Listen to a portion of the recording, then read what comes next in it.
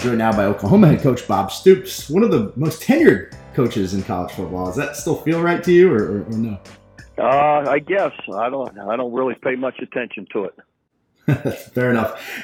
From the time that you took over at Oklahoma, it seems like it's gotten a little bit different with some of your colleagues. It seems like these new coaches don't really get a leash. Why do you think that's kind of changed, and why do you think these guys are getting it seems like a quick trigger for these athletic directors sometimes. I don't know. I guess, you have, in today's world, everybody wants success immediately. And, all situations are different. And I think all programs are different, and some may take a little longer to rebuild. And I think you have to be careful of sometimes just having a quick trigger on coaches, and it's kind of like you just start from scratch again. So it takes a while to, accumulate the talent and build a team when a team has been down for a long time. You're a guy that's pretty familiar with starting from scratch. Obviously, you've kind of rebuilt Oklahoma. When you came in, they weren't in a great place, and you've kind of brought them back to where they were. Is there a key to doing something like that? I mean, rebuilding a program seems so hard. What do you think kind of allowed you to be able to do that there at OU? Well, I think as much as anything, developing an attitude, a work ethic, and a confidence and belief in what you're doing, and not a false confidence, just a belief that you've worked hard enough to deserve it, and and you build on that confidence right there, and then it's about recruiting and doing the right things around in the program and the way you build it. Speaking of recruiting, where do you guys at Oklahoma? Obviously, there are plenty of talent in the state of Oklahoma, obviously, but you guys have got to live outside of there a little bit to supplement it. What's kind of the ideal situation for you guys as far as regions go? Do you guys want to make your living in Texas in an ideal world, or not really? Well, I think proximity matters to every school. No matter what, I think the families and the recruits' proximity is always an issue. So sure, we want to be great in the state of Oklahoma. Just by population reasons, there isn't a great deal of numbers that are here. I'll say this, though, even though there isn't great numbers in Oklahoma, the players that come from the state of Oklahoma could play anywhere. I mean, they're great. They're great players. I look at Jason White, Sam Bradford, Jermaine Gresham, Gerald McCoy. I can go on and on of the great players that have been NFL guys and All-Americans and all. We just don't have a lot of them because of the population base. Yeah. So we have to live, with the surrounding areas, and that pertains to Texas. Dallas is just 2.5 hours away, equal distance to a lot of other schools down there. And so, that has to be a strong point for us, and we've always tried for that to be so. From that perspective, just as a football coach and not looking at the TV numbers or anything like that, were you a little bit relieved that the Big 12 decided not to expand and maybe add another team down there in Texas to overcrowd things, or did it not really matter to you either way?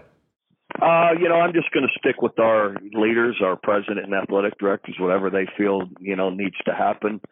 I'm worried about winning games and going out recruiting.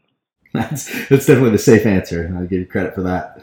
What's your take on the early signing period thing that's on the table right now, man? It's like they're going to get ready to vote. Is that something you want, or you're against it, or it doesn't really matter to you? I'm against part. I'm part of it and for part of it. I don't agree to a June signing. I don't think there's enough chance to get enough information. Grades, you're still without another semester of grades. More time to get to know the people, and I don't agree with the June one. I do agree with the late December, say December 20th, around the junior college signing. I absolutely agree with that one, because now you have another semester of grades. You have there's been time to official visit all through the fall. And a lot of guys are finishing anyway. We have 6 or 7 commits that are ready to come in mid-year anyway. So then they get a signing day around the junior college guys. Yeah, I guess that's not really a thing a lot of people ever think about, is the grades issue. I mean, you see these transcripts, and if you get them that early. To me, there's a lot of issues with the June one, and I feel it'll change our calendar too much, and there'll be too much baggage around it, whereas I don't feel that the December one changes our calendar very much. And our calendar, I believe, has been pretty good. You've been, like we mentioned earlier at the top, you've been at OU for a long, long time now. How do you think 18 kind of years. how do you think the recruiting game's changed in those 18 years since you took over to now? What's been the biggest difference? Is it just kind of the social media stuff, or is there other Yeah, things that yeah, have kind no, of? no, not too much. I mean, I still think it gets down to relationships and trust and, success you're having and, facilities and how you're going to treat, the young man and develop them as a person and a student and as a player. All of that still pertains, and I think all of that is still primary. I think, but the social media part of it and reaching kids is so much easier now. It used to be, think back 18 years ago, trying to reach kids, setting up appointments a week ahead of time to call at this time. Now you could reach out to, really any time and connect with kids and recruits and so that part of it is different. But I think it's positive.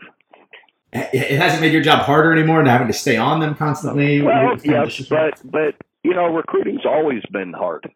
Meaning, selling your program and what it's also not good if you're not able to reach guys. That makes it hard. So no, I feel the way it is now, though it's a little more time. It's almost easier. So if they came to Bob I don't know. Stoops, I wouldn't say it's ever easy, but so doesn't seem but I that don't way. feel it's any harder. I guess is what I should say.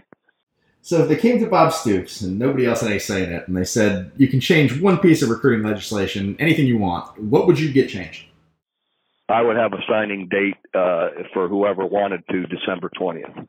Oh, okay. So you feel strongly about that then. You get your background. Obviously, I was on the K State beat for forever before I took this job, so I'm pretty familiar with Coach Snyder. You worked for him.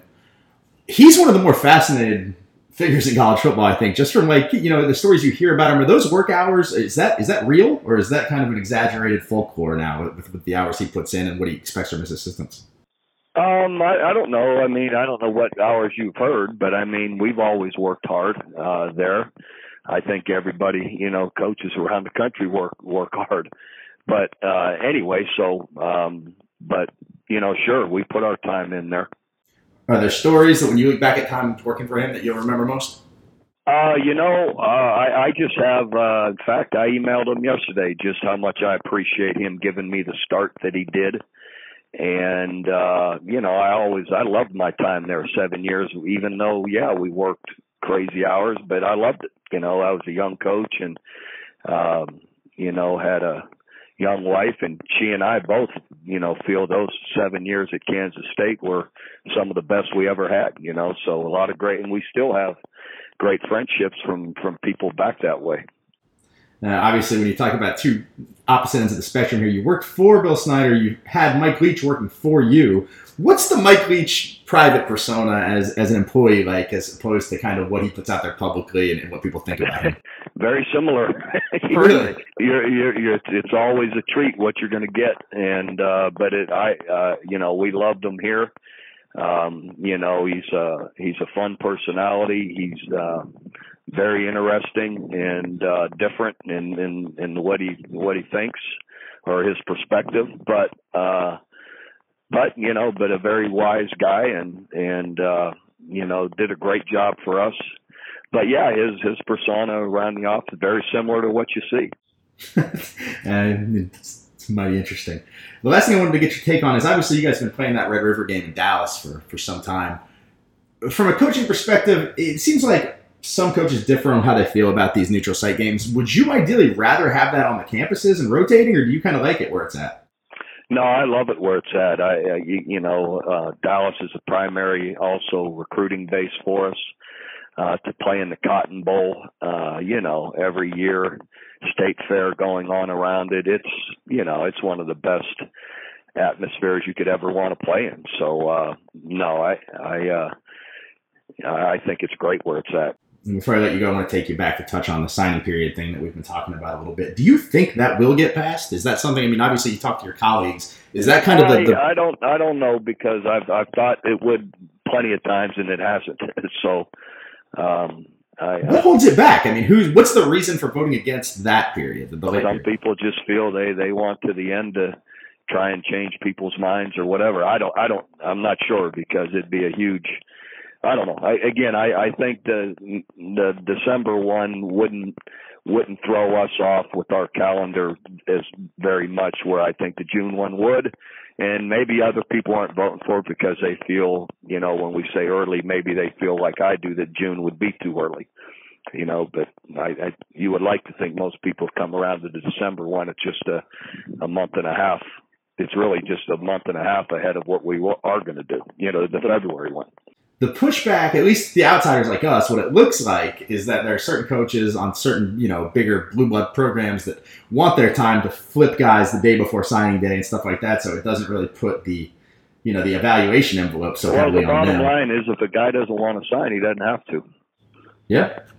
So there. Fair enough. All right. Last thing before I let you go, and I like asking some of these off the wall questions to every guest we have every week. If you weren't coaching football, let's say that was out. Obviously, you've been doing it for a very long time. What are you interested in? That's to say, if you weren't a coach, what would you be doing? What would you want to be doing? I'd be coaching. I'd be coaching middle school, high school, whatever. If not football, basketball. What's your background in basketball? Did you have to? I loved basketball growing up. Played all through high school and played long as my legs would allow me, even for exercise. Are you a regular guest at Oklahoma City Thunder games? No, not very often. It's the middle of recruiting and, night games and getting up, getting back. I just soon watch it on TV sometimes. Fair enough. Well, thanks, Bob. I appreciate your time, man. Okay. Thanks. Bye.